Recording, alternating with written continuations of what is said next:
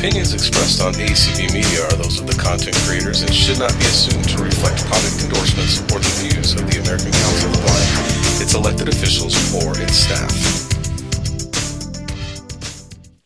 Hello, everyone. Good morning, good afternoon, good evening from wherever you are calling in from wherever you're joining us from. I am Maria Kristich, and I am chair of the International Relations Committee of the American Council of the Blind. And we're so pleased that so many of you are joining us live, either via Zoom or on ACB Media 5. And of course, this meeting is being recorded as well.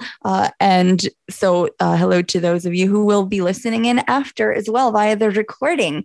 So the International Relations Committee, along with the Braille Revival League, we are so pleased to be facilitating this conversation with such an exceptional group of panelists to tell us about Braille around the world. And I think that you will learn some new things and come away with a newfound appreciation of this such important literacy tool for those of us who are blind. So let me just briefly tell you who are our panelists, and they will be introducing themselves more fully as well. But we have from India, Mr. J.L. Kaul, who could not join us live, unfortunately, but he has provided text responses to the topics that will be guiding our conversation. And so I will be reading those out when the time comes for his insights to be shared from India. We have also from South Africa, we have Mr. Christo de Klerk here. From the Brailleist Foundation in UK, Mr. Matthew Horspool, Ms. Mary Schnackenberg from New Zealand, and Ms. Sarah Marquez from the World Blind Union's Latin American region. So before I turn this over to our Vice Chair of the International Relations Committee, Meryl Schechter, to facilitate our conversation, first I'll turn it over to Paul Edwards, who's the president of our co-sponsor, the Braille Revival League, for any welcoming remarks that you'd like to make. Paul. Thank you very much, Maria, and welcome to everybody who's tuned in today. Braille obviously is a global topic. It probably is the single most important component of a blind person's ability to be fully included and to be employable in a society, no matter where one is in the world. So it is with great pleasure that the Braille Revival League joins with the International Relations Committee to create some understanding in this country of how different Braille is in different parts of the world and what some of the different components of Braille production are and some of the problems that operate in terms of Braille production for developing countries. So I am not going to take away from the opportunity that we're going to have to hear from people all over the world. Let me just say that this is another indication of how important 6 little dots can be in bringing the world closer together. Thank you so much, Maria. All right. Thank you, Paul. So with that, I will turn it over to Meryl to get us started. Can you hear me? Yes. Thank you so much, Maria and Paul. I would like, if you're prepared, Maria, I would like you to get the first response from J.L. Kaul about basically him introducing himself and anything he talked about with Braille or learning Braille or using it or anything like that.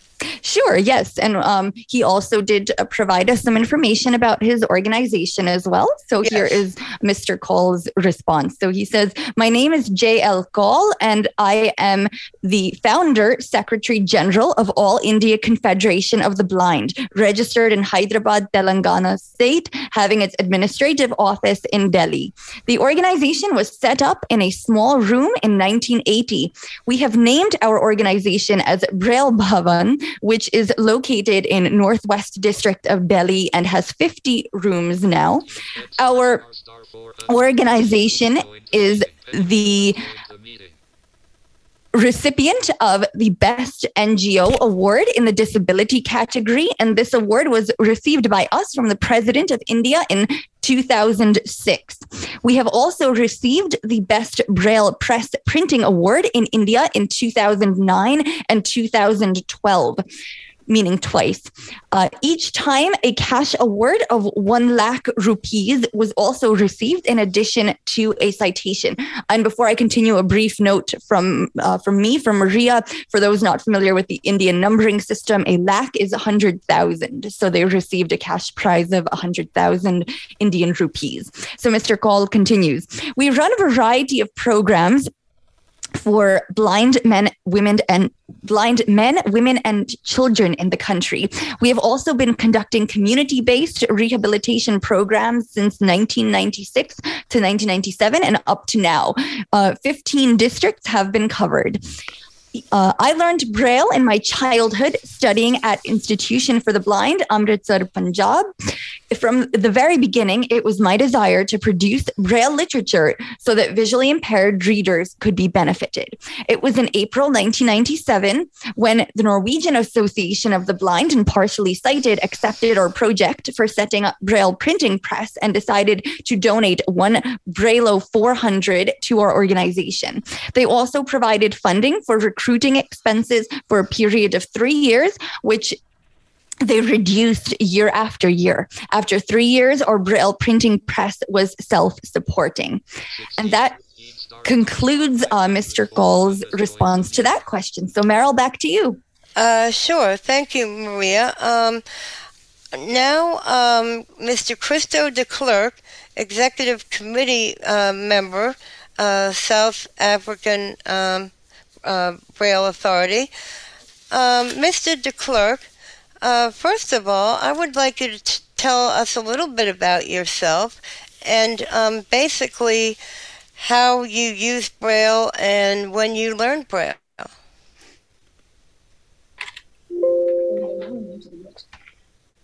Good evening, everybody. It is good to be here with you. I was born blind.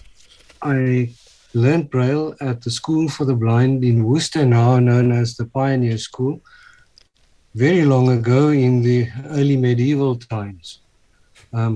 I obtained a law degree. I practiced law until I developed a conscience, and then I went into IT, and I worked as an IT specialist eventually until my retirement. In the meantime, I started working as a volunteer for an organization now known as Blind SA. At the time, it was known as the South African Blind Workers Organization. Now, Blind SA is a national organization of blind people, empowering the blind in many different ways, but it has a Braille printing house known as Braille Services, which is now the largest Braille producer in South Africa. It was started in 1953 by Ernest and Monica Kruger in the kitchen of their house, transcribing books for students with a Stainsby Braille.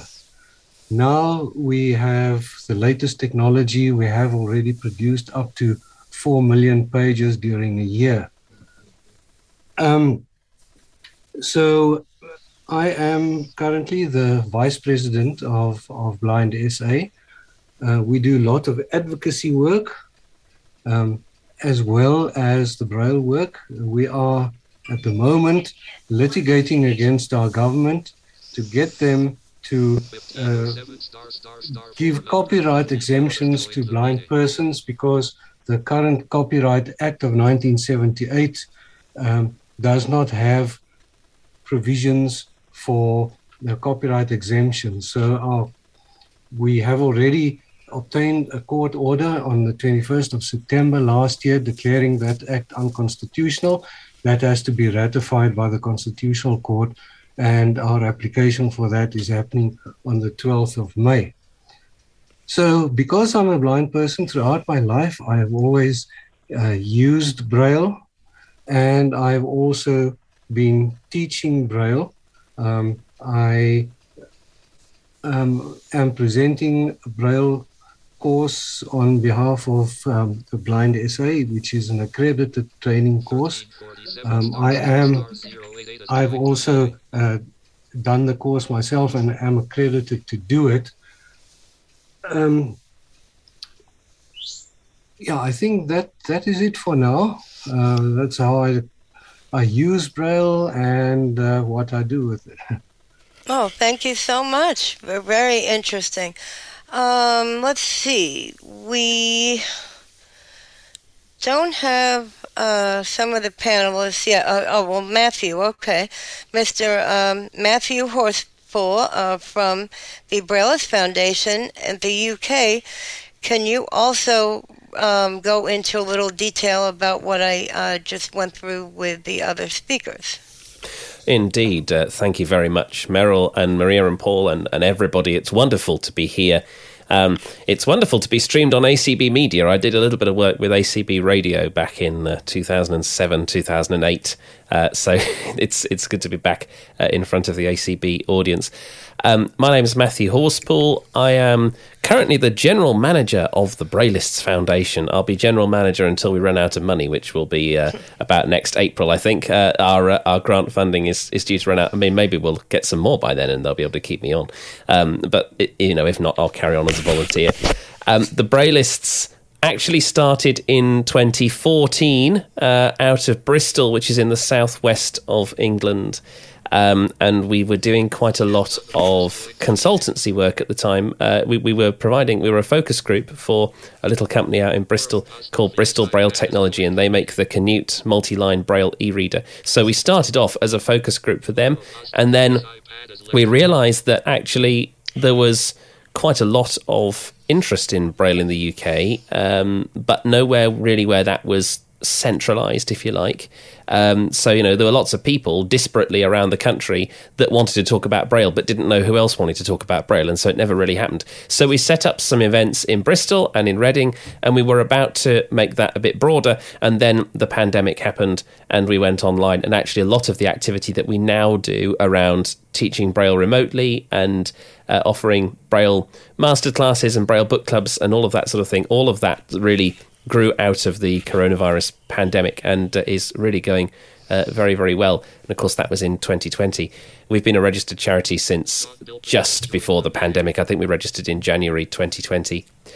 In my personal life, outside the Braillists, I'm actually the Braille subject lead for the UK Association for Accessible Formats, which is the overarching body that runs our Braille Authority. So I'm not quite the Braille Authority chair, but Braille Authority chair is probably a term that internationally would be recognised. It's the closest international kind of term that I can give you, although it's not quite right. There's a few nuances in there. I work for an organisation called Torch Trust, which produces Braille and large print and audio Christian material, and we'll talk a bit about that later on in terms of production processes and that sort of thing. And I've been using Braille in my personal life since I was born. I've been born blind. I learnt Braille when I was 2. I predominantly use it around the house for labelling, and I also use it a great deal in the cathedral. I sing in the choir at Coventry Cathedral, and so to be able to have Braille notes and things like that, Braille music, Braille words, is just absolutely invaluable. And I haven't used it so much recently to do presentations because they've all been on Zoom, and I've just been able to sort of wing it. But if I was doing a presentation in face-to-face, in public, and I needed to bring notes with me, absolutely those notes for presentations would be in Braille as well. So that's all I've got to say for now, but I look forward to saying a bit more as we go through the afternoon. Thank you so much, Matthew. Now we are going to go to Mr. Christo de Klerk again. Hang on. Sure. Sorry, Meryl, just to jump in.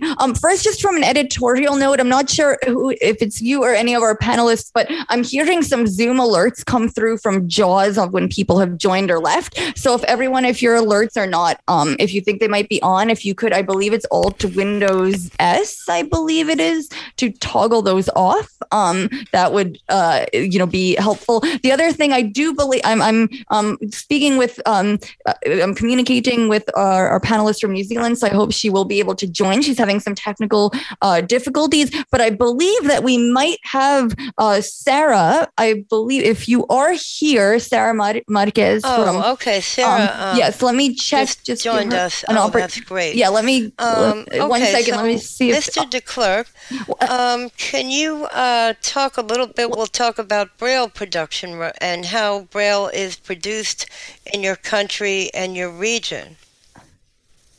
And what are the strengths and weaknesses of your system? We have an interesting situation in South Africa in that we have 11 official languages. So we have... Hello?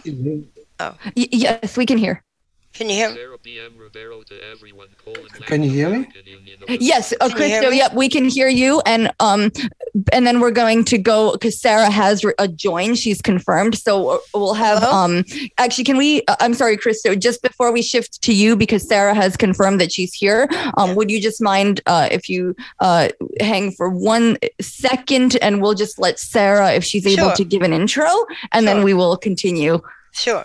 Okay, thank you. And thank you, Christo, Paula. The technology is great when it works. Yes, Sarah, I do see you here in the chat. Are you able to unmute to speak with us?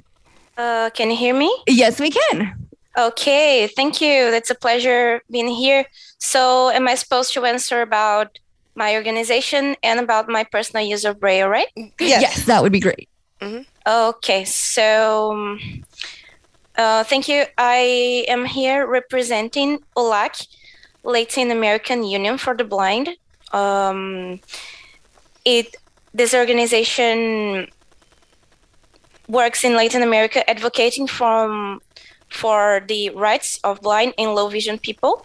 It's an NGO, a non-profit organization, and it represents blind and low vision people and its organizations, local organizations. So we are representing 19 countries. That's the 19 countries of Latin America. We have been working for decades. ULAC was founded in 1985, so we have 36 years. And we've been working, talking specifically about Braille. We have been advocating for promoting and empower its the access and everything that respects to Braille and reading, writing, and literacy in Braille, close to some organizations as the Organization of American States and United Nations. We participate all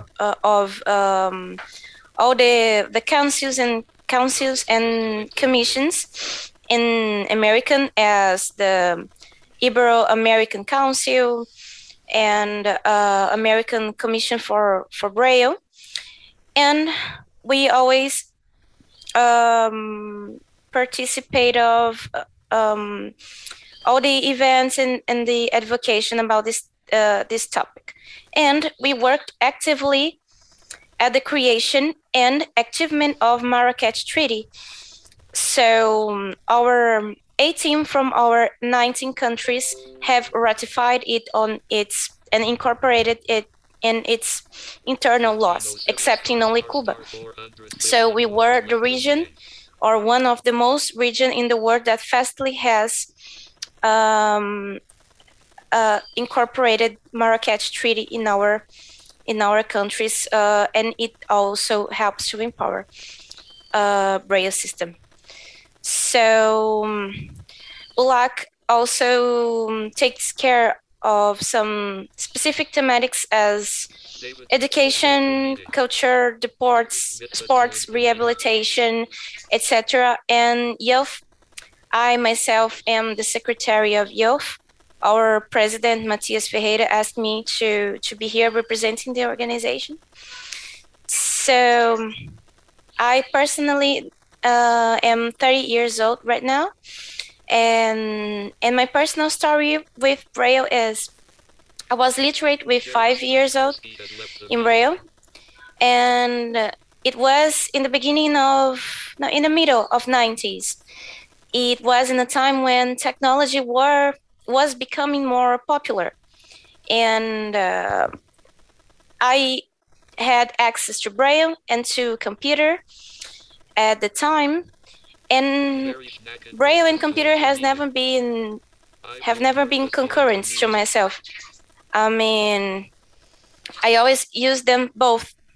And at the first age, after when high school, college, I am graduated in IT, information technology, and law. I work with IT, so I use computer every day, every time, for everything. But I also use Braille for lots of things. For example, I have a Braille display now that I'm using to take notes, to have guidelines here.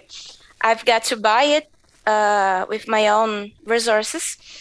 I use Braille in my daily life for taking notes.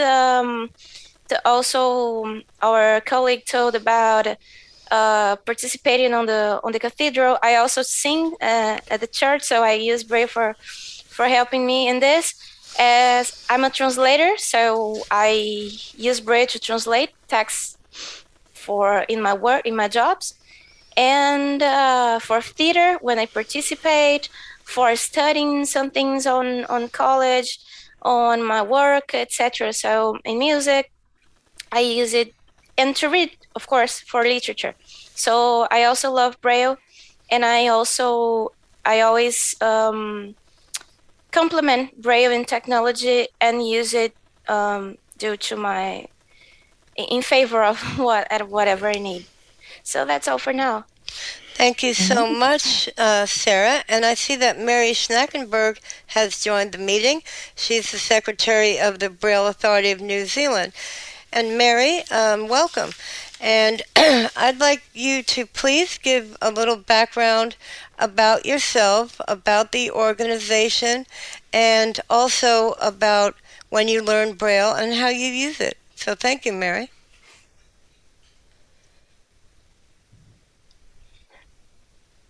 I'm just checking. Mary, you might be muted. Mm-hmm. Let's see. I have... Okay, I've sent you... I believe I have unmuted you. Very good. Can you hear me now? Yes, we can. Mm-hmm. Sorry, we just had a bit of a technical adventure here, but we are back to normal. Thank you very much for the invitation to join you. And I'm a lifetime Braille user. The technical issues were only relating to Zoom, not Braille, fortunately. And just before we get into this, I really want to thank ACB for something quite different. You have been very strong internationally in your support of audio description. And over the years, colleagues of mine have received awards from you, for which we're really grateful. New Zealand has got into audio description about a decade ago. We're some years behind you.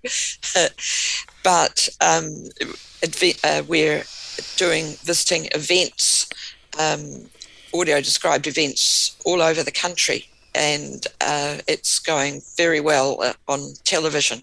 So we're very lucky. I worked for the Foundation of the Blind in New Zealand for 35 years, and I was managing Braille and talking book production in the library service.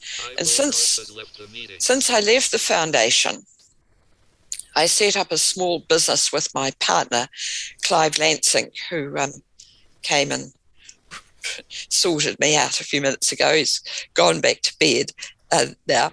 So our company produces Braille and audio documents for a fee, amongst a whole lot of other things that we do.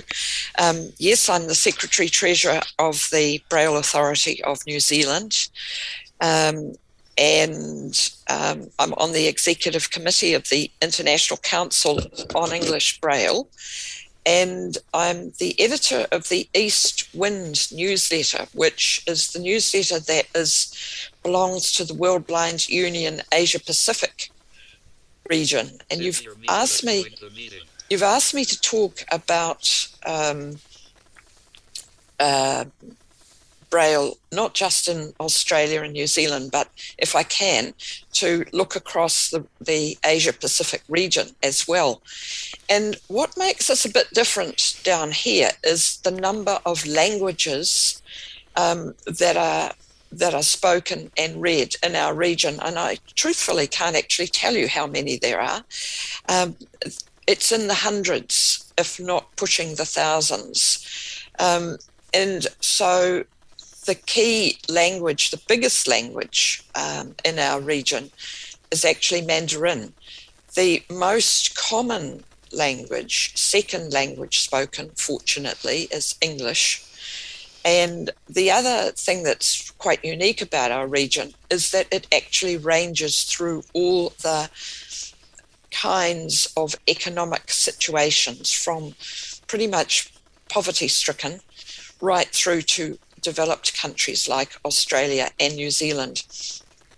The other day, I was editing a news item for the newsletter for ICEB, and it was one of the African organizations of deaf-blind people are running a conference, and they're running the conference under what they call the SDGs, and it's very common to use abbreviations that the assumption is everybody knows what they are. If you know what SDG stands for, you're doing very well. They're the Sustainable Development Goals developed by the United Nations, and they're for developing countries, and that's unfortunately that's an abbreviation we know quite a lot about in our region. So the Braille authorities in our area must think not just about English Braille, but about Braille for so many different language groups. In New Zealand, our Indigenous people are the Māori people, and our Māori language is brailled in grade 1, uncontracted Braille, with the exception of the WH symbol, which we use, and that is used to represent the F sound. So, and we also use the American long vowel Braille symbol for the macron. That's a single cell symbol rather than the 2-cell UEB symbol. So in New Zealand and Australia and gradually around the region, it's Unified English Braille. That was adopted in New Zealand and Australia in 2005. So Braille is taught to children right across the region by teachers who have some knowledge of the code. And in Australia and New Zealand, the teachers teaching Braille have to have some qualifications for being able to teach Braille, but that varies greatly throughout the region. Thinking about adults, yes, in New Zealand and Australia, absolutely there are qualifications that teachers must have, and there are a number of blindness agencies. There's the primary one in New Zealand, the Royal New Zealand Foundation of the Blind. But there are and also in Australia, there are several blindness agencies. But if you think about a small country such as Samoa in the South Pacific, there's American Samoa, by the way, which is a protectorate of the United States. And then next door, there's Samoa, which used to be known as Western Samoa, but it's just Samoa now. And that's an independent nation in the South Pacific, and used to be a New Zealand colony until it became independent in the early 1960s. So thinking about Samoa, for adults, Braille is taught by other blind adults who've learned it. There isn't a blindness agency that is supporting blind people in Samoa. So it's the blind consumer group that's got busy and is teaching Braille to adults who wish to learn it. So teachers from Australia and New Zealand visit a number of the South Pacific islands, and also Papua New Guinea. The number of languages, never mind the code Braille, the number of languages vary hugely from country to country. When I first started reading about Papua New Guinea at around about 1970, at that stage they were supposed to have something like 1,500 languages. I think they're down to about 400 or 500 now. Thinking about a different country now, the Thailand Association of the Blind, the Thailand Association of the Blind, another of the consumer groups, it also runs services, and it has an annual forum for Braille users, and they invite people to attend from neighbouring countries in Southeast Asia, such as Vietnam, Myanmar, Cambodia, Indonesia, and more. You asked about how Braille is produced. And basically, it's the whole range that you know about. Mary, I'm sorry to cut you off. Just we're how we're doing it is we're kind of asking the panelists of the questions and then kind of going back and forth instead of just all at once. No, you're fine. And I just want to, because we had asked before, we had a couple of people having technical difficulties, and so we had started to ask this question of someone else before you were able to join. So if you don't mind, I just want to give him an opportunity to answer, and then we can, come back to you and have Meryl continue the going around. Thank you so much.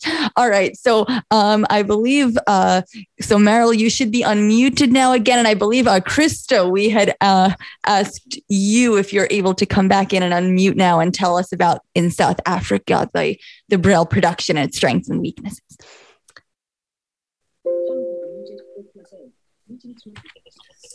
Fine. In South Africa, we have 11 official languages. So we have different grade 2 codes for all our languages. Our English code is UEB. We adopted UEB in 2004 and started rolling it out in 2007. In the meantime, we started adapting the codes of our other language according to the principles of the UEB. And that was completed a long time ago. So the grade 1 codes of all our languages are exactly the same. And then each language, of course, has its own grade 2 system, but the rules are according to the principles of the UEB. We have, for the 11 languages, we have 8 codes because some of the languages are mutually intelligible, so they use the same code. For example, isiZulu and isiXhosa use one and the same code. And then Setswana, Sesotho, and Sepedi use the same code. Then there are individual codes for Afrikaans, which is my home language, and for Tshivenda, Xitsonga, Sindebele, and Siswati. Now, that, of course, complicates how Braille is produced. Fortunately, we have Braille translation tables for all our languages in Duxbury. We have 3 major Braille producing houses in South Africa. They all use Duxbury. Blind SA, the organization that I represent, is the largest, and we're the only one that produces Braille in all 11 official languages. The Braille we produce, and the other houses more or less use the same methods. The first price, of course, is if we get the document electronically, it doesn't have to be typed and there's not much editing to do. Otherwise, it's either scanned and edited or it is typed in. Then once it is captured, the document is printed and given to proofreading teams. We work with proofreading teams of 2 persons, a sighted and a blind person, and one reads and the other checks. We normally give our more important material, such as educational material and things that are not disposable. We give 2 proofs. We have real heavy-duty embossing equipment. So we have that machine, what's the Interpoint 55 from Belgium, which is a high-speed embosser, which uses a roll of Braille paper that weighs about a ton. The other 2 production houses, the Pioneer Printers is the one at the old school that I attended. They produce in Afrikaans and English, and they use the same method of producing. They have an agreement with the local Western Cape Department of Education, so they do a lot of educational material. The third production house is the SA Library for the Blind. They use volunteers to do the capture of the books, and they also use Duxbury to produce, but they produce for internal use only. They produce Braille books, which are then sent on loan to their members. I think that covers the question. Okay, Meryl, are you unmute? Yes, I'm here. Okay, go ahead. Okay, and Sarah, can you talk to us about Braille production in your country and region, and the weaknesses and strengths as well?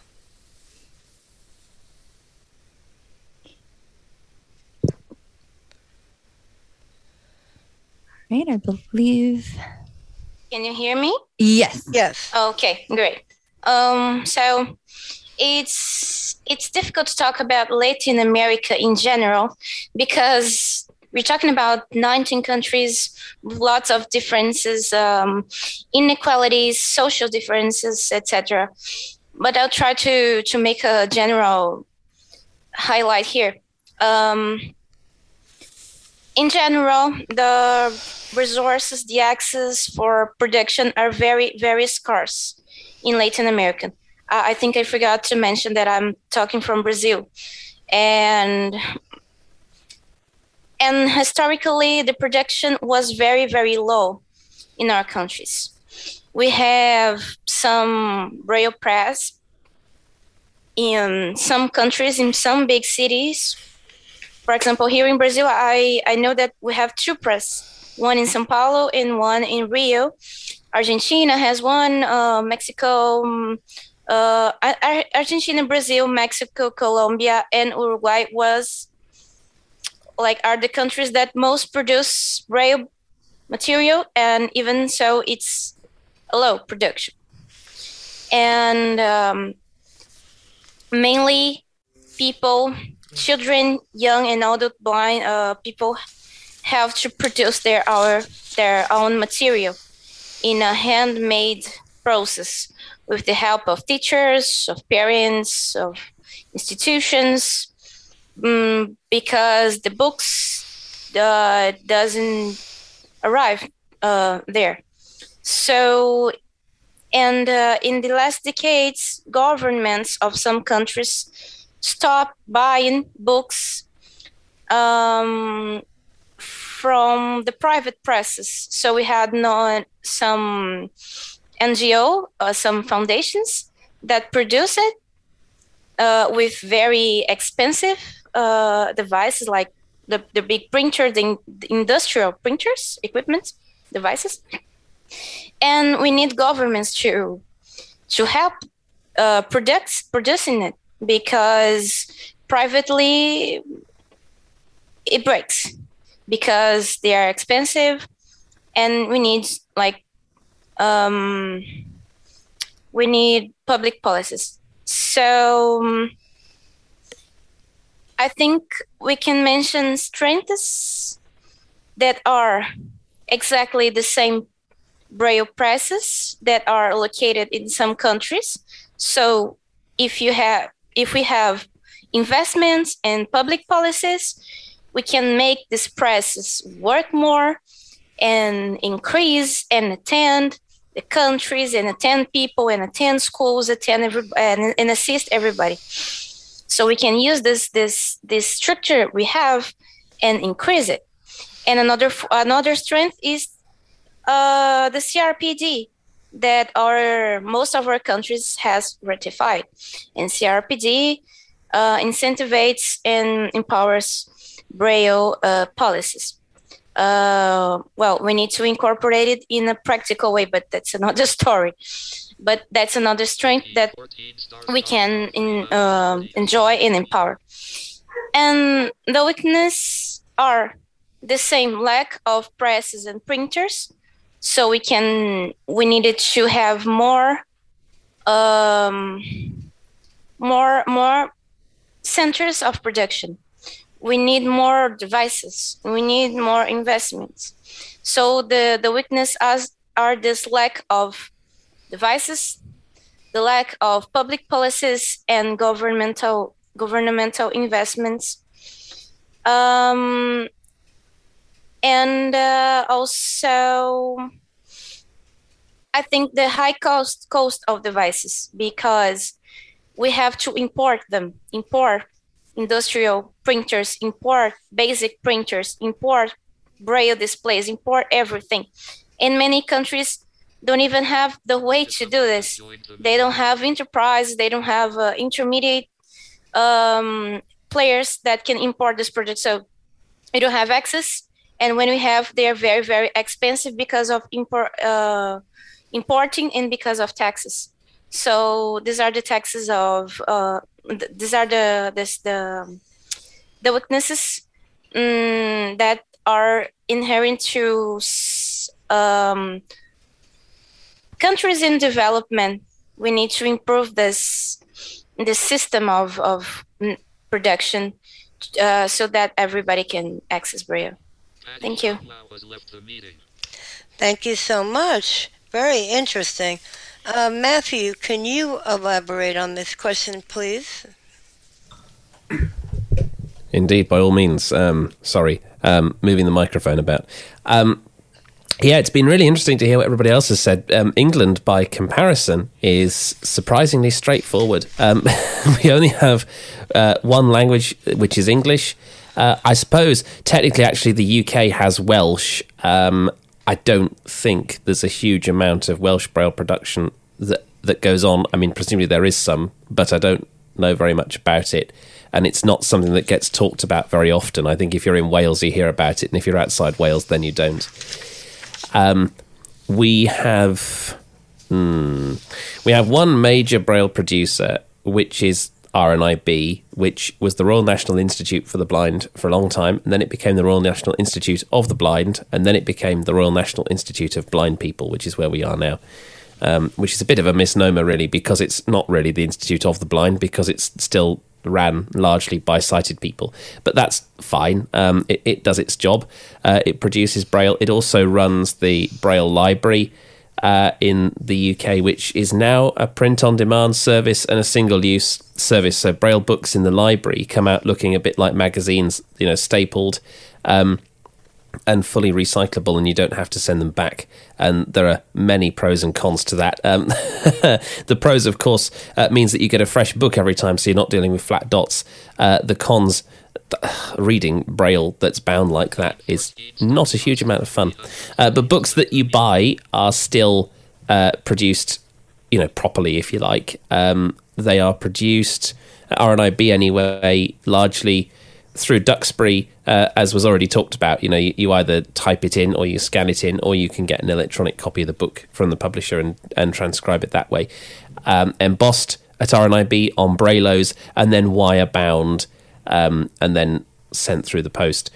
There are some smaller production houses, for example, the Scottish Braille Press.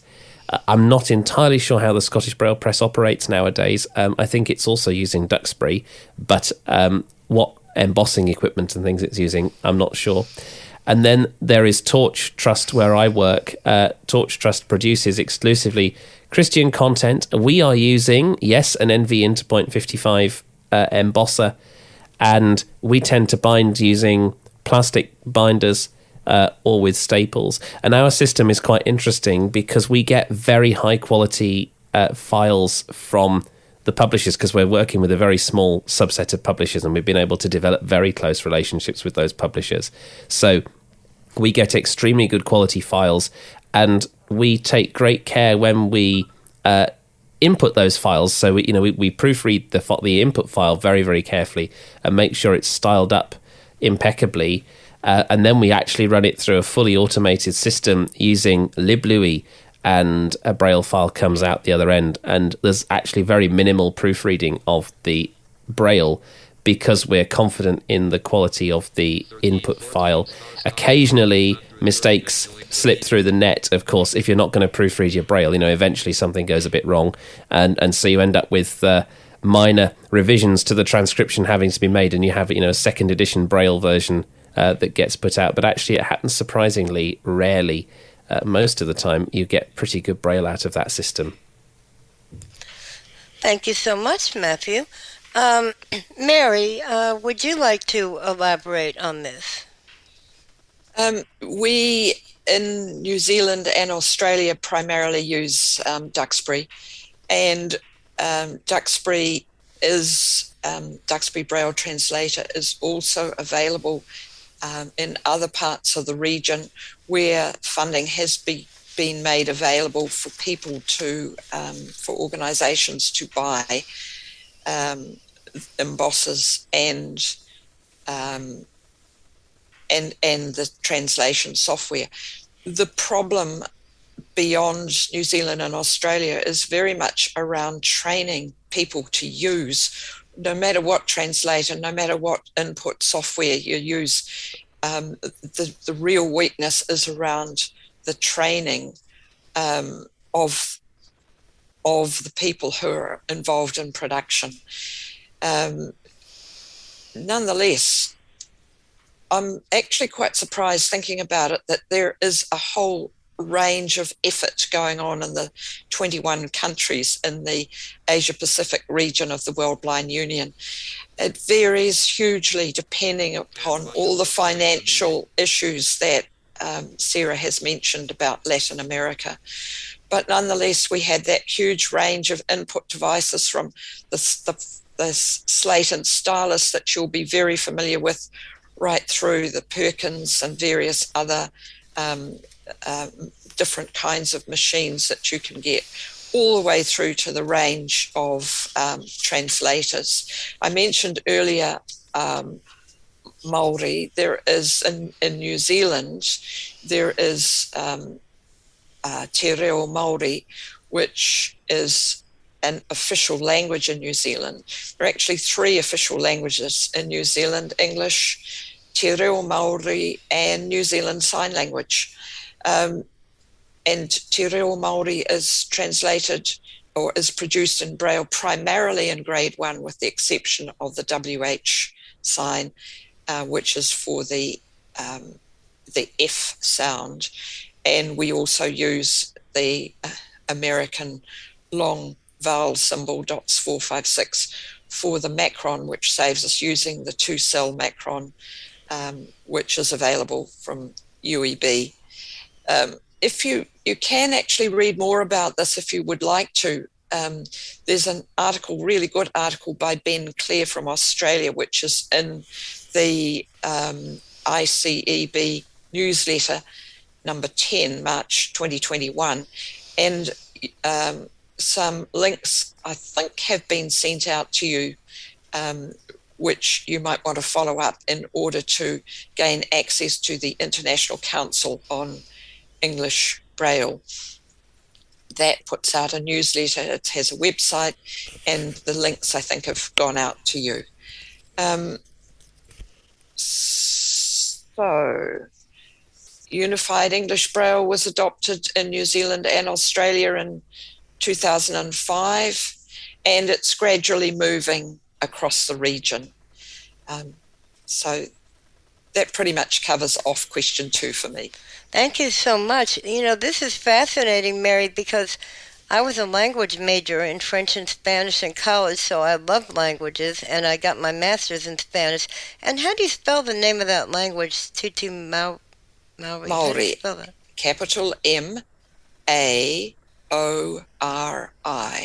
Maori. Oh, fascinating. And the A has that macron over the top of the A.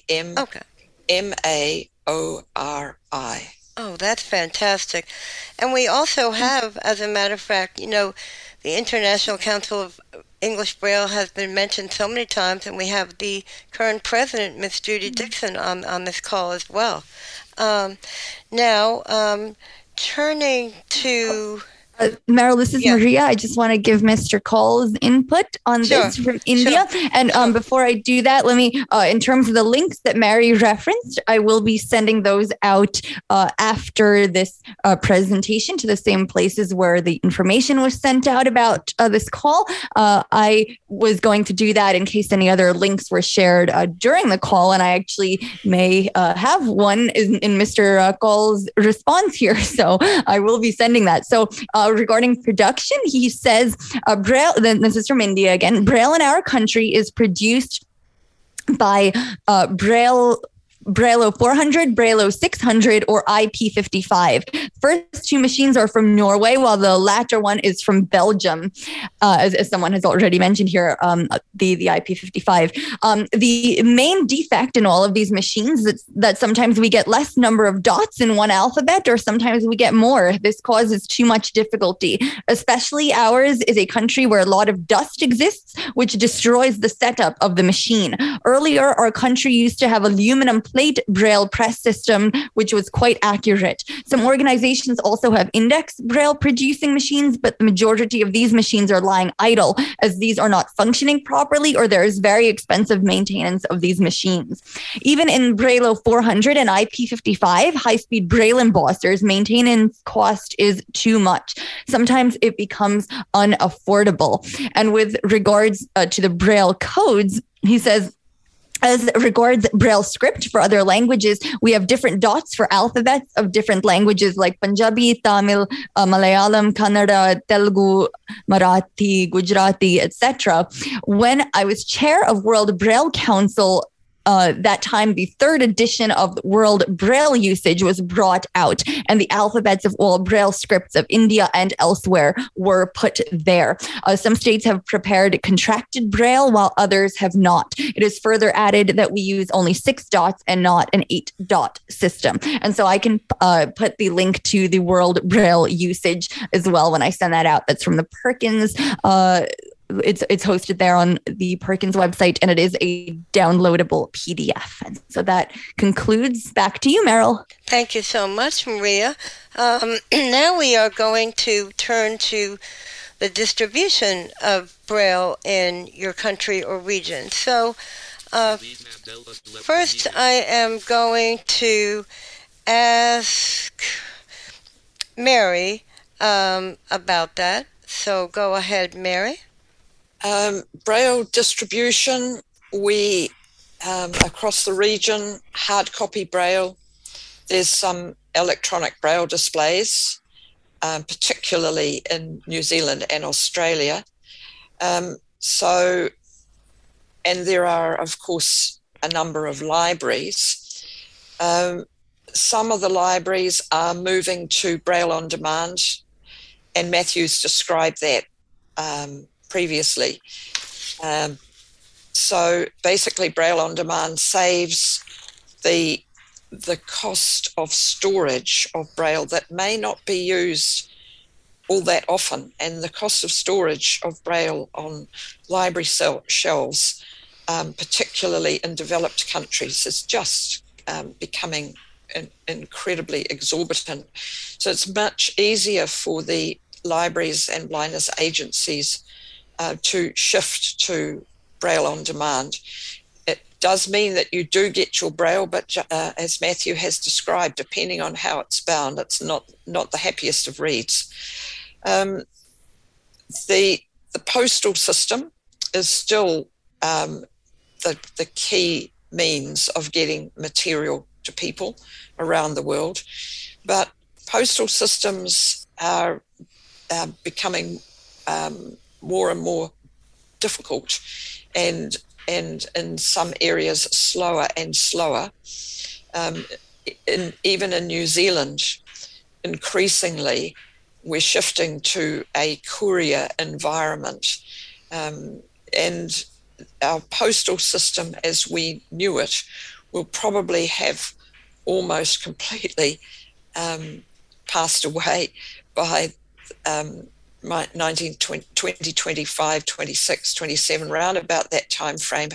And if you want to move items, even small items, from one address to another, you'll be using some form of courier system.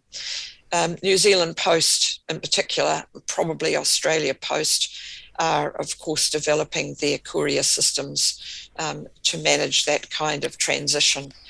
And then of course there's the internet. So files can be sent possibly by email, others, larger ones, can be downloaded, but mercifully Braille files tend to be a lot smaller.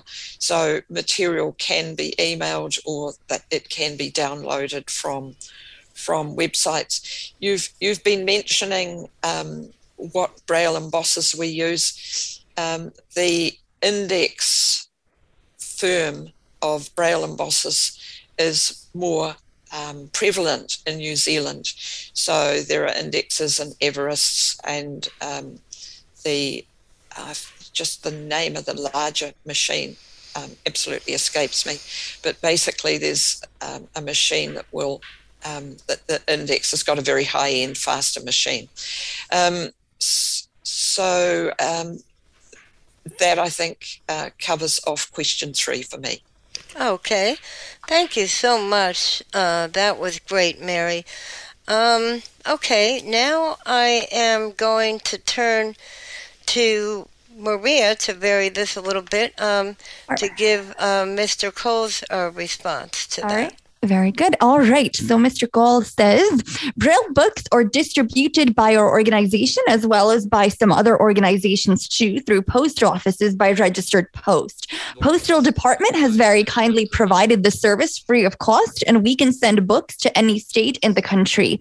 Our organization sends about 60 books to various schools and Braille libraries in the country free of cost each year. We also produce Braille periodicals and send these to our readers at a nominal cost.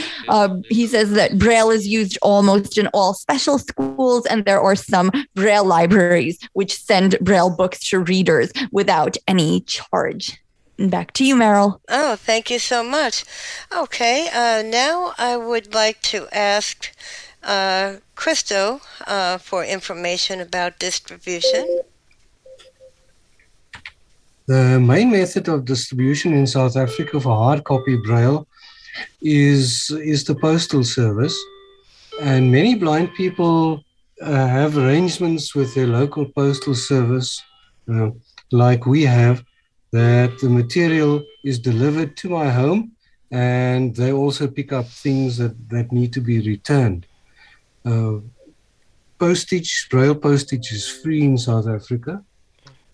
Then blind is when we produce Braille material, it gets produced in a way that is also DAISY compliant. So we would also upload material into Bookshare. We have an arrangement with Bookshare. We've got Blind SA Bookshare. All new material produced by Braille Services of Blind SA gets inserted into Bookshare also. We are just beginning a process now of distributing electronic Braille to schools which have embossing facilities so that they can then emboss it themselves. Thank you so much. And I would like to turn it over, to ask Sarah about this question as well. So go ahead. Okay, thank you. Well, if the production is scarce, so the distribution as well. We have some libraries in some countries, but they are located in some cities specifically, so not everybody has access to them.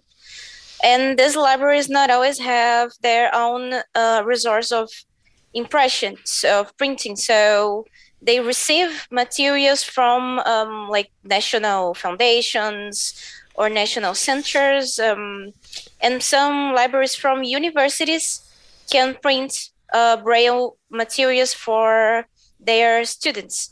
For example, I know in Brazil we have some universities that do it, but it's not that simple. And mostly public universities. The private ones, like, they have almost nothing about accessibility and Braille for students. And about schools, we have, for example, in Argentina, we have, in Brazil, we have presses that are that belongs to the federal government, and they print to schools or to people, but it's a very bureaucratic process.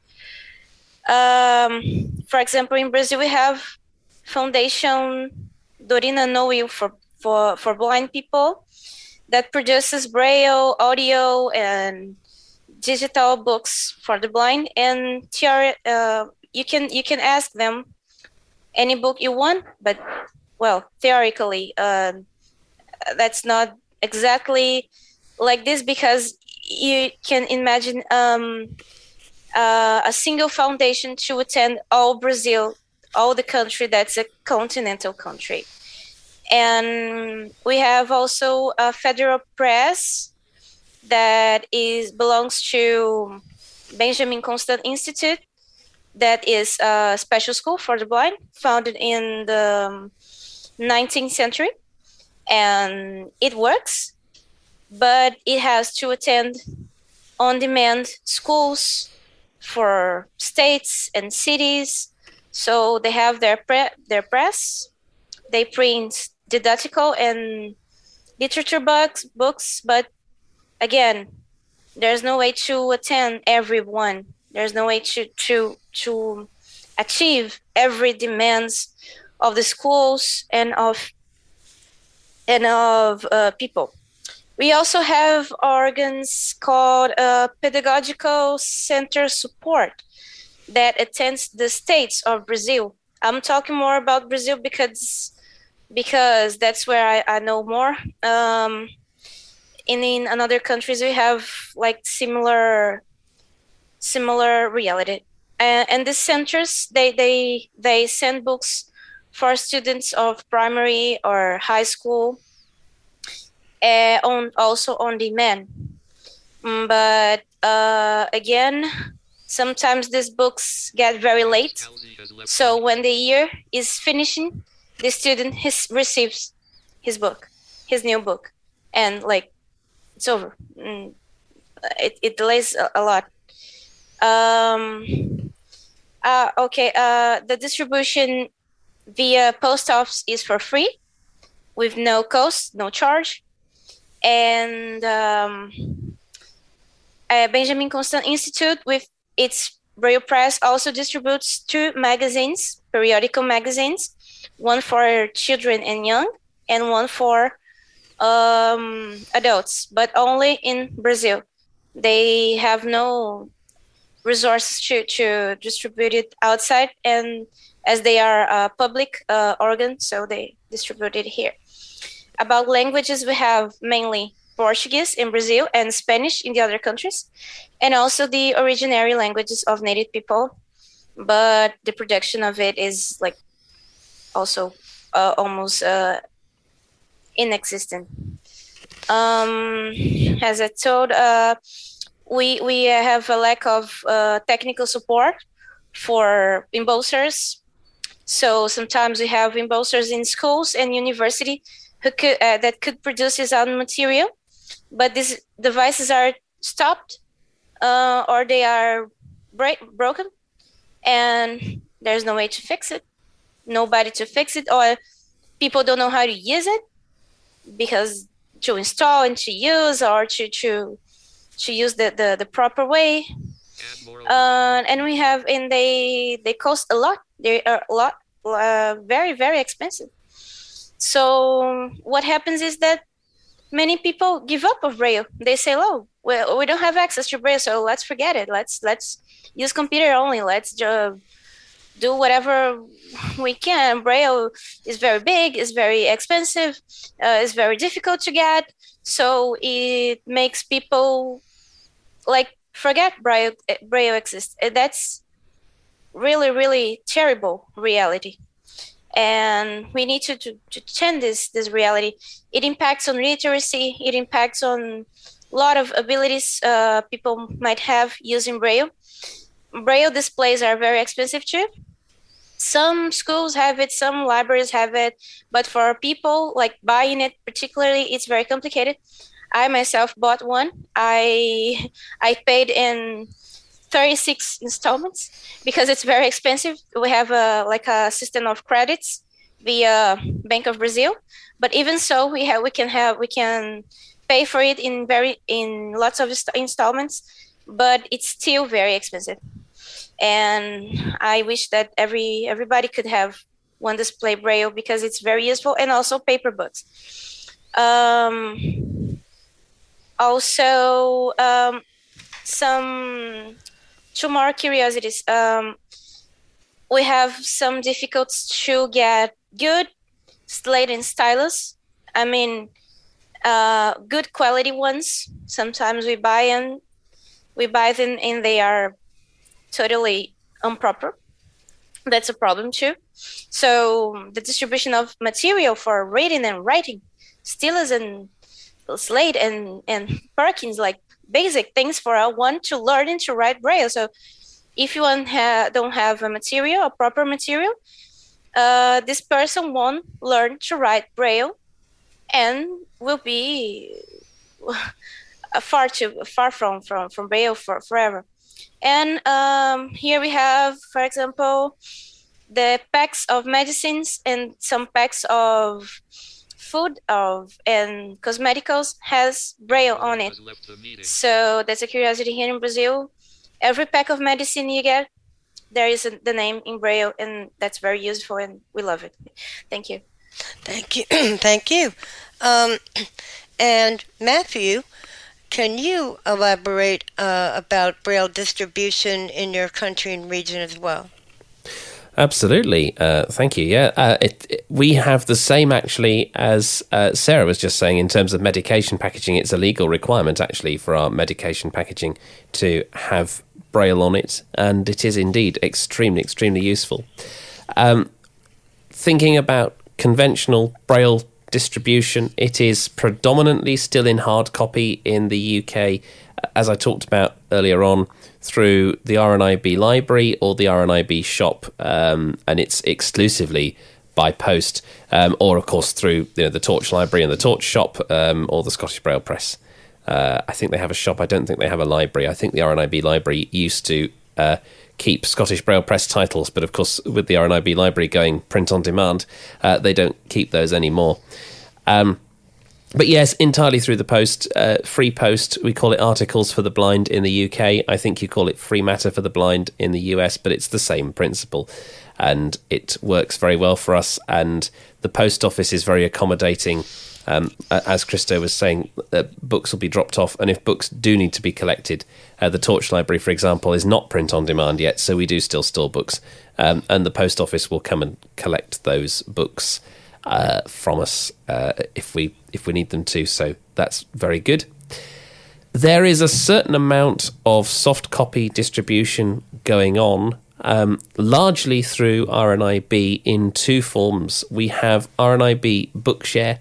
RNIB Bookshare is for educational use, so schools and colleges and universities. And RNIB Bookshare has... We're encouraging publishers to upload their EPUB files directly to Bookshare, and then it's the Benetech platform. So the automatic Braille conversion that you know and love from Bookshare is happening with those EPUB files. There's very little human transcribed content on RNIB Bookshare. You can just request a BRF file, or indeed, as many educational establishments would do, if they have a Braille transcriber on site, they would actually download the EPUB content and transcribe it themselves. Just circling back on something that Mary said very briefly, I neglected to mention the index embossers because they don't get used a great deal in big production like RNIB and so on. But a lot of schools, yes, have index embossers, particularly the Index Basic and the Index Everest. The Fanfold D and the Braille Box are the other big ones, and they don't get used nearly as much as the Basic and the Everest. But the Basic and the Everest are fantastic. I've got a Basic here, actually, and a few people have embossers in their homes, and it's the Basic or the Everest that they're likely to have. RNIB Reading Services is the arm of RNIB where you can get soft copy Braille if you are a consumer, if you're not in school or college or university. RNIB Reading Services is virtually exclusively human transcribed Braille, so it's the BRF files that previously produced the hard copy books. They've been remediated slightly to take out the page numbers and the running headers so that they work nicely on refreshable Braille displays, and then they're distributed via RNIB Reading Services. RNIB was a great supporter of the Transforming Braille group, which supported the Orbit Reader, and we have a lot of Orbit readers, which means that during the pandemic, we gave away a lot of Orbit readers because the RNIB library was not accessible. We couldn't get access to the building where the RNIB library was housed, and we've continued to do that in various tranches throughout 2020, 2021 and into 2022. So there is a critical mass of Orbit readers in the UK, which means that a lot of the files that we're producing, not on paper we're producing them for any Braille display, but when you actually look at it, we're producing them for the Orbit reader because that's the Braille display that a lot of people seem to have at the moment. Fascinating. Thank you, Matthew. And Maria, can you give us Mr. Cole's response on the distribution? Yep. So I have already read that. So why we can shift over. You're okay. There are a lot of panelists. Yeah. No, okay. Now, going on to accommodations in Braille, such as signage. Sarah, can you talk about what accommodations are pervasive, such as Braille signage or anything else that would make life easier for blind people, like Braille on elevators or buildings or all types of things like that? Okay. As I told you, in Brazil, we have Braille in medication packings, some packings of food and cosmeticals. But about medication is law, and about some foods and etc., it depends on the enterprise, on the marks. Elevators, elevators in Brazil we have some. The law also says that public buildings must have signage, but not everyone still have it, or private of collective use as buildings of apartments, for example. Not everyone are accessible, but we have some. In the other countries of Latin America, it's still scarce. I mean, we have some things, but not much. And for boards and signage of orientation, things like that, very few places have it in Latin America. What about Braille maps or the metro, subways, things like that, subway stations? Or some subway stations have Braille maps, and some agencies of bank in Brazil, but only a few of them. In another countries, I can't mention specifically, but some places have it, or some touristical places, some museums, some libraries, some places that are has accessibility as a specific policy of it. But we are still advocating for this to be implemented and be to be everywhere. And are there Sarah, are there any Braille accommodations that are not covered by the law? Is there a movement to get them covered? Accommodations. What about specifically? Yeah, the Braille. What you were just talking about. Are there any Braille accommodations that are not covered by the law? Is there a movement to cover some that are not covered already? Well, I think that what we have is contemplated in CRPD. Okay. But the problem is the public policies, because Latin American historically incorporates the human rights treaties, but in its internal laws. But it goes to the law, but it doesn't go to public policies. So we need to put it in practice. What is previewed in law? For example, Brazil has a law that says that everybody has the right to have an accessible book. This law is based on the convention, on CRPD, but you can't just call an book producer and say, "Look, I want a Braille book in my house. I will buy it." So it doesn't happen. So we need policies and structures for this book, this Braille books or these digital books to arrive to people, or this Braille signage to arrive to people. So we need policies and strategies to put it in practice. Okay. And it happens in Brazil and in all countries too. Thank you so much. That's so important, even for the U.S. as well. Yes. Okay. And Matthew, would you like to elaborate on what was just discussed and whether all the accommodations, and explain what the accommodations are in the UK that are covered or not covered by the law, and as far as signage or subways and medicines, I'd love to. Just give me 2 seconds. Oh, yes. Yeah, we could tell your sound. No worries. And is there a movement to make it covered, under the law also if it's not covered? Yes, I'm terribly sorry. Just as Sarah was finishing, somebody came and knocked on the door. And so I had to run down and explain that I was in a call. I'm sorry about that. Okay. Yes, in the UK. So UK legislation is surprisingly weak, actually. We have something called the Equality Act, which came into force in 2010 or 2011. It's the Equality Act 2010, but I can never remember whether that's the date that it was signed or the date that it came into force. Prior to that, we had the Disability Discrimination Act. And the headline of the Equality Act is this thing called reasonable adjustments. And, places must make reasonable adjustments to accommodate people with disabilities.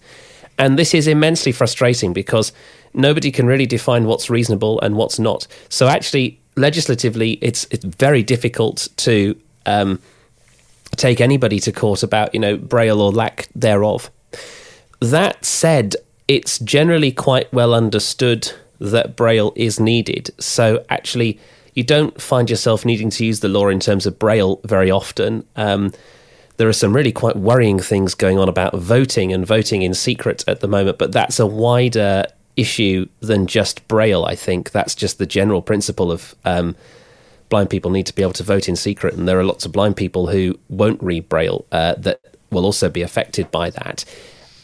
In terms of Braille specifically, quite a lot of public buildings have signage. That signage is, I wouldn't want to say most of the time in Braille, but certainly I've been in enough buildings with Braille signs to be able to say it's fairly common. Braille signage in lifts, which you'd call elevators, that's fairly common as well. Or at the very least raised numbers, but quite often Braille. Braille on trains, I've been doing a lot of train travel recently.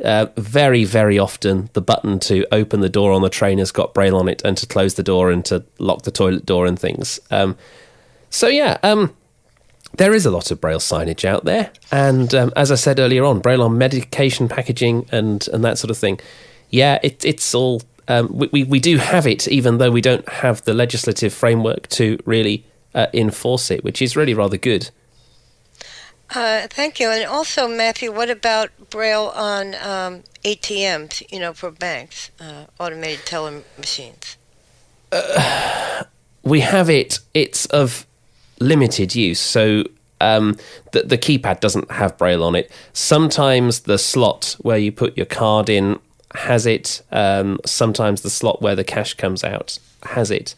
But unless you're using a talking cash machine, which they do exist over here, but you have to know which ones talk. Not all of them do, and you have to carry a pair of headphones. And with all of us moving towards wireless headphones, the number of times when I've approached a cash machine and realised I can't use it independently, but because I haven't got headphones, and so inevitably I'm asking a sighted person to help me use the cash machine anyway. In which case they can tell me where the cash comes out. So it is on certain machines, but not on all of them, and I rarely use it. Oh, okay. Thank you so much. Maria, can you read Mr. Cole's response on that?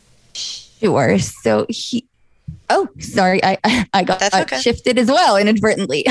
Okay, so he says, as far as to cover Braille by law, it is stated that we can approach any high court or even the Supreme Court of India demanding textbooks in Braille at the school level. The Rights of Persons with Disability Act 2016 has made a special mention in Article 42(1) that reading material needs to be made available in accessible format, which also means Braille. And that concludes his remarks on that. Okay, thank you so much. And Mary, what is your take on the signage and the accommodations, everything that we've addressed, and the law, whether all of them are covered by the law or if there's a movement for what is not covered to be covered? Thinking particularly about New Zealand and Australia, Braille signage in public buildings is mandated in the building code of both countries. The implementation's a bit hit and miss, but you'll find Braille on most lifts, elevators, sometimes, and usually if you're looking for it, you'll find some error or other. There isn't a reliable monitoring of the quality of the implementation. So just because there's Braille there doesn't mean it won't be upside down or possibly even wrong numbers. Medicines, labelling on medicine packages is no way near as common in New Zealand and Australia as it is in the EU. In fact, I think, I'm not certain about this, but I have an idea that the British environment for labelling on packages is actually a European Union mandating. And occasionally packages do turn up in New Zealand and Australia. They're more the over-the-counter medicines rather than prescription medicines. Over-the-counter medicines that are imported and produced in the European Union or the UK, those medicines will turn up with Braille labels on them, and they are really important. But unfortunately, we haven't yet managed to achieve that in New Zealand and Australia on all packaging. However, there are some really interesting things. One point I'd make about so-called developing countries is that because of the costs of everything, developing countries are required to be innovative, creative, imaginative to get around this, that, or the other problem. And they sometimes are able to jump over hoops that we've had to battle our way through over many years. And my favorite example is Mongolia. Mongolia has Braille ballot papers, and New Zealand doesn't have any Braille ballot papers. We have only had in our national general elections secret voting since 2014. Prior to that, we've actually had since 1975 the ability to get some help to cast your ballot at the polling booth, and you have been able to take a person of your own choice into the polling booth since 1975. Prior to that, you had to have assistance from the polling clerk. So we've actually only had secret voting, telephone voting since 2014. But in countries where telephones may not be that common, you can actually find Braille is more common than the telephone. And that's how Mongolia got their ballot papers as recently as 2016. There was an article that we published in East Wind about that detail. And another example of that that's not so much Braille related, but Hong Kong has many, many high multi-storied and very tall multi-storied buildings. And inside those multi-storied buildings, there's been a lot of work that's gone on to develop electronic navigation systems so that you can find your way not just to the right floor, but to the right part of the floor and the right apartment. And there was even a paper presented at CSUN about that. So always keep an eye out on what's happening in developing countries. There is a screen reader for the Burmese language in Myanmar that was funded through the United States and the International Council for the Education of the Vision Impaired. We don't have a screen reader voice for Te Reo Māori in New Zealand. So always watch out for what's happening in developing countries. It's totally fascinating, the innovation that can occur. Yeah, that's the end of my... And a couple more questions, Mary. Can you elaborate on the Braille signage in the subway or metro, whatever you call it, or tube, I don't know how you call it in Australia, and also the ATMs as well, and also the New Zealand and the Asian Pacific region as well? Extremely variable. There is Braille signage routinely going in now for any developments that have occurred since really 2013. In New Zealand, that's when Braille got into the building code. So if it's been built since then there's a reasonable chance there'll be labels on toilet doors and other places. And I would anticipate New Zealand, Auckland is getting a massive new city rail link under the underground, which will be open in a couple of years' time, and I would expect to find a lot of Braille labels there. But it's extremely variable. Australia, I think, is ahead of us in that regard. Now, I haven't travelled enough in the Asia-Pacific region, the larger region, to actually comment about signage, but I'm Yes, Japan. There's a surprising amount of Braille signage in Japan. I'm not sure about other areas in the Asia Pacific. And ATMs, they tend not to have Braille labels on the ones that I've seen, and they unfortunately don't all talk. The banks have been quite variable about developing talking ATMs. The other thing that's happened in New Zealand is that we're not yet completely cashless, but we're moving more and more away from cash. The biggest users of cash are tourists. Unfortunately, talking ATMs are not as common in New Zealand as we might like, and they're probably more common in Australia than in New Zealand. Okay, thank you so much. Now, I think we covered everybody on. No, we have, I believe, Christo. Christo, okay, sorry about that. Okay, Christo, elaborate on that. Thank you. Just before I get to signage, I just want to mention two other aspects that I could have mentioned in the previous topic about Braille displays and Braillers. We are importing and distributing the TatraPoint Brailler from Slovakia that we are now distributing to schools because it costs just a little over half the price of a Perkins, and it's lighter to carry and so on.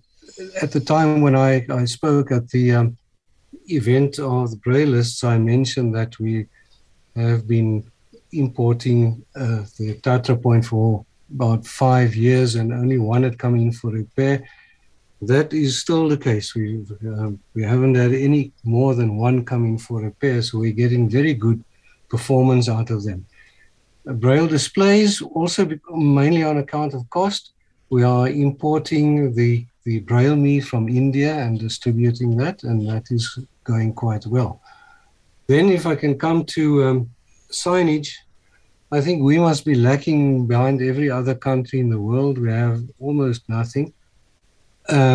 We have numbers on lift buttons, and that seems to appease the social conscience. There's hardly anything apart from that. I've seen one medication item with Braille on it. Otherwise, nothing anywhere. We do have secret voting. We use what we call a universal ballot template. It's a template into which you put your ballot paper. It's got the row of openings on the right-hand side that coincide with the boxes on the print paper where you draw your sign, your cross. And next to each opening is a Braille number and a raised print number and large print so that blind people can use them. So you just have to find out before the time the number that the candidate or the party will have so that you can then vote in secret. ATMs, nothing. We don't have any talking ATMs. We don't have Braille on ATMs. They have some tactile shapes on some of the buttons, but that's about it. I'm sitting here very envious about what I've heard in other countries. We are way behind. Wow.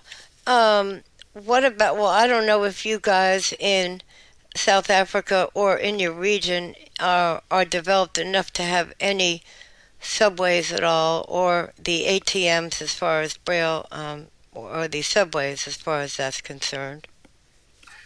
Nothing in stations. We don't have metro or subs, but at our train stations or airports, there's nothing at all. No. Oh, okay, thank you. Okay, and now we are going to turn to the future of Braille, and Matthew, let me start with you. What do you see happening in regards to Braille in your country or region over the next 10 years? Where to start? It's really interesting what's happened to Braille. I haven't talked about UEB yet. I'm going to start talking about UEB now. Okay. When UEB came in, lots and lots of people said, okay, this will be the death of Braille. This is terrible. Why are we doing this? No one's going to want to read this new code. It's terrible. Everything happened like that. And actually, we've bucked the trend. Braille usage is up very significantly, actually. The interest in Braille is up significantly. There's a lot of very good feeling about Braille at the moment. Lots of people are coming, particularly to the Braillists, and saying, look, we want to learn Braille, we want to use Braille, we want to pick Braille back up again, we want to improve our Braille skills, we want to include Braille on our products. Braille's got a really, really good future in the UK. Whether UEB's got anything to do with that, I'm not sure. But, it certainly started the debate, and got people talking about it. And I think the pandemic helped because people had a lot of time on their hands and they wanted to learn a new skill, and Braille was the skill that they chose. So what's going to happen to Braille? I don't really know. We're quite excited about the tactile graphics technology that's coming out of CSUN and conferences like that. So the DOT technology and the Humanware and APH project, multi-line Braille displays. From Bristol Braille, there's another company called Page that are making a multi-line Braille display at the moment. So we're very excited about Braille technology. We're very excited about ways in which we can distribute Braille electronically, mainstream access to Braille, through things like Braille displays and Kindles and things like that. And just generally just building the profile of Braille. I think in 10 years, if the trajectory goes the way it's going at the moment, we really are starting to get a lot of interest in Braille from local societies for the blind that weren't interested in Braille before. We ran a Braille for Beginners course in January. We attracted 100 and something registrants to that course. Which is phenomenal because 2 or 3 years ago we were being told, well, we would run a Braille course, but there's no interest. So clearly there is interest. If we keep on demonstrating that there is interest, I think there'll be a lot more Braille in local societies. I think there'll be a lot more, not necessarily older people learning Braille, but people learning Braille in adulthood, certainly, particularly people who lost their sight while they're of working age. We'll see a lot more of that. Braille in education, I'm less confident about, but if Braille in the real world, so to speak, carries on the trajectory, then eventually education will catch up, and won't that be wonderful? Yes, it would. Okay, and also, Mary, what about your take on the future of Braille? I like, for slightly different reasons, I'm as positive as Matthew is. I actually think that Braille is indeed having a resurgence, and there is a number of different things. The UK was really smart at getting Orbit readers, and it wouldn't have mattered what it was, electronic Braille displays out into the community for their library. And in fairness, the Braille library in the UK, you've had much bigger numbers, and your library has worked really well for you since the beginning of time, since the beginning of Braille, really. And you've been able to build on that. But the other thing that's happened is Mr. Zoom. There have been way more opportunities for blind people to communicate with each other, to learn from each other. In the last 2 years, ICEB has done more work than in the previous 20 years. Zoom has had a great deal to do with that. People know each other more now than we did. We're able to learn from each other and respect and admire what countries are doing in the face of some really huge obstacles that countries are having to get around. We have talked about the Convention on the Rights of Persons with Disabilities, but there's also there's also the Marrakesh Treaty, of course, and just recently China acceded to the Marrakesh Treaty. So I'm really positive about it. Just remember that Braille's the only equivalence to print that we have, and it will continue to be taught to children. And I'm very positive about that. That's great. Thank you so much, Mary. Very interesting. And Crystal, can you give us your take on the future of Braille as well?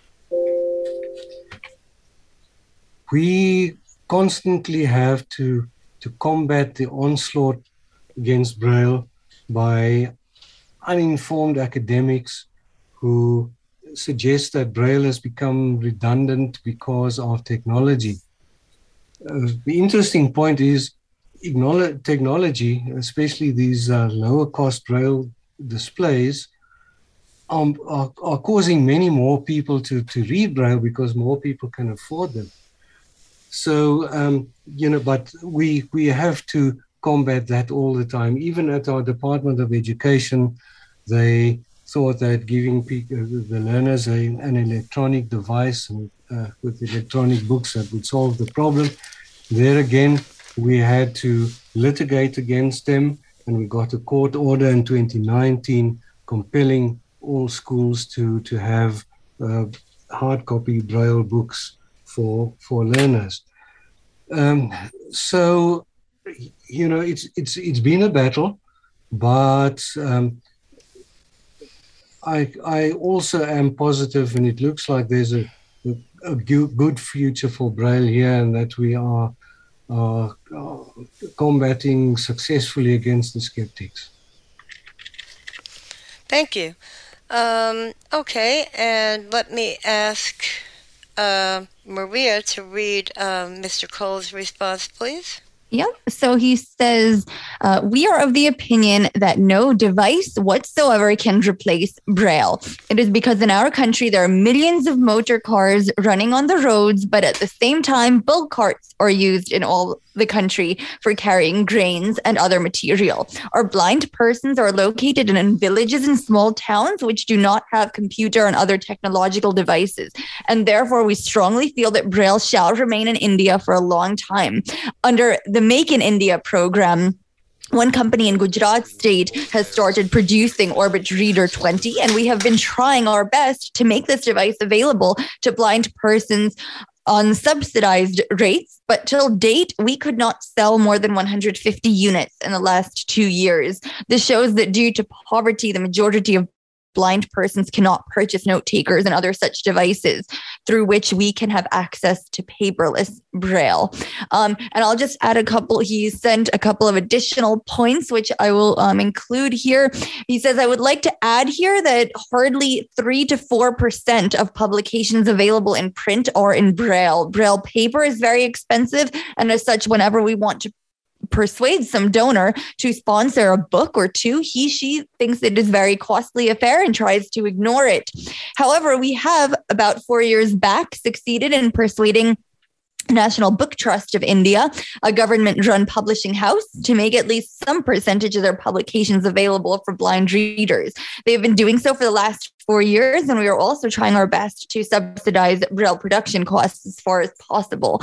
Another thing which I wish to submit is that though Braille printing processes are available in the country, but no maintenance program has been put in place by the government. As a result, we have to spend lots of money each year on the maintenance of Braille machines. And there's also a Braille Council of India, but that too has one meeting in a year and does no tangible work. And he closes with yours sincerely, J.L. Kaul, Secretary General of the All India Confederation of the Blind. So back to you, Meryl.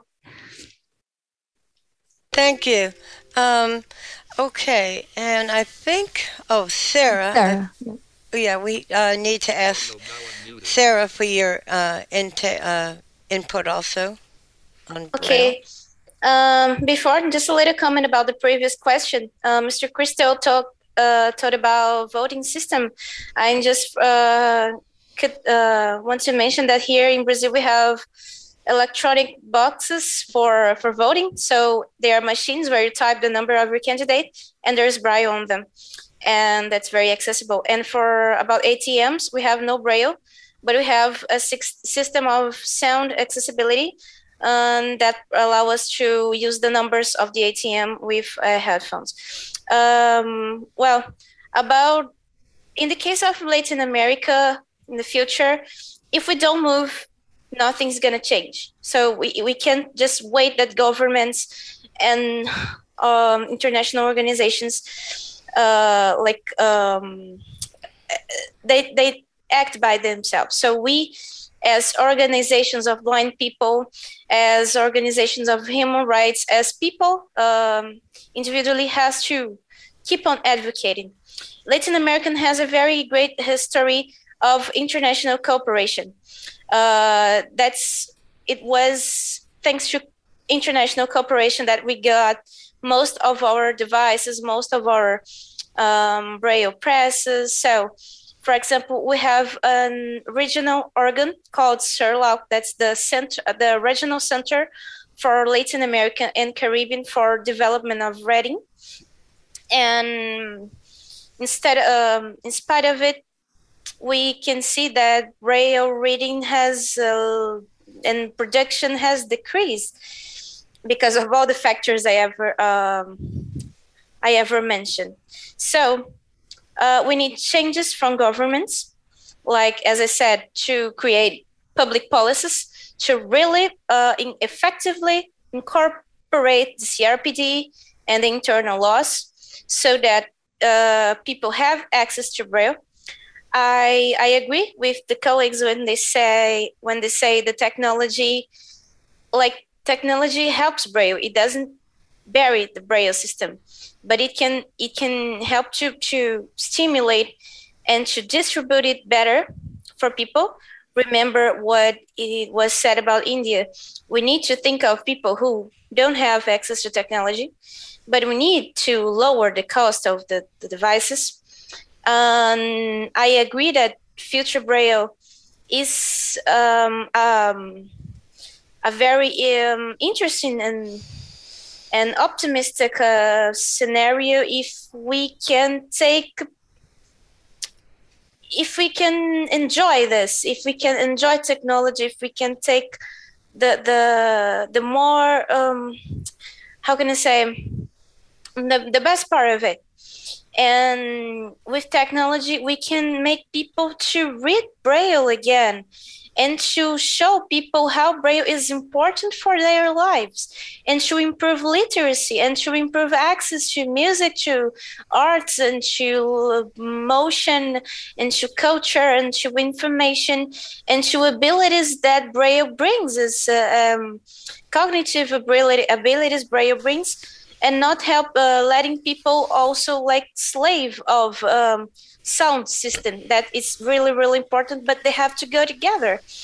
And ULAC specifically is restructuring its Braille Committee, Latin American Braille Committee. That's a technical organ of ULAC to support teaching, use, dissemination, etc. of Braille system, and it will be one more tool of advocating and building proposals. And these proposals can go to the governments or to our local affiliates to draw proposals for implementing these public policies, these strategies, to distribute and produce and provide access to technology to people, to the countries, to the presses, to the libraries, and to people. And that's why I said that we have to work together to change this reality and make Braille like grow up again and arrive to everybody. Thank you so much. Okay, and before we get to the last question, I'd like to know if the audience has any questions as well. And so please let us know if there's any raised hand and the command and give the command for raising hands as well. And yep. So if you'd like to raise, and we'll probably only be able to take a question, one or maybe two maximum because of the time. But if you'd like to raise your hand, you can use Alt Y on PC, Command Shift. Alt Y on PC, Option Y on Mac, more, and then raise a hand on your mobile device, or *9 if you're dialing in on the phone. So we're going to recognize Paul first. Go ahead, Paul. You should be able to speak. Okay. Paul, we're not hearing you. I'm good, I think. Oh, there you are. Okay. And I'm not. I didn't really look carefully at the last question, so I don't know if that concerns Marrakesh. But what I wanted to ask folks to do was to comment on what the effect of Marrakesh has been in each of their regions. All right. If anyone would like to, I guess we can just go in the order. I'm just randomly picking this. Do we want to, Mary, if we want to start with you? Yes, New Zealand, Australia. In fact, I'm not sure of the correct number of countries, but a surprising number of countries across the region have acceded, ratified, adopted Marrakesh. And that actually is making it easier for exchange. And somebody in the chat asked about whether you can borrow books from New Zealand through interlibrary loan. Actually, you've always been able to do that. And so Marrakesh hasn't just made it more possible. One of the difficulties has been to make sure that the library that you're requesting through has access to the catalogue. But Marrakesh Treaty is making a major difference. All right, very good. Let's move, Sarah, let's move to you next. If I understood correctly, the question, Latin America has 19 countries and 18 has ratified Marrakesh Treaty. It was a very fast process in Latin America. The only one who didn't ratify was Cuba yet. All right, very interesting. Okay, and next, why don't we go to Christo? To my great frustration, our country has not yet acceded to Marrakesh.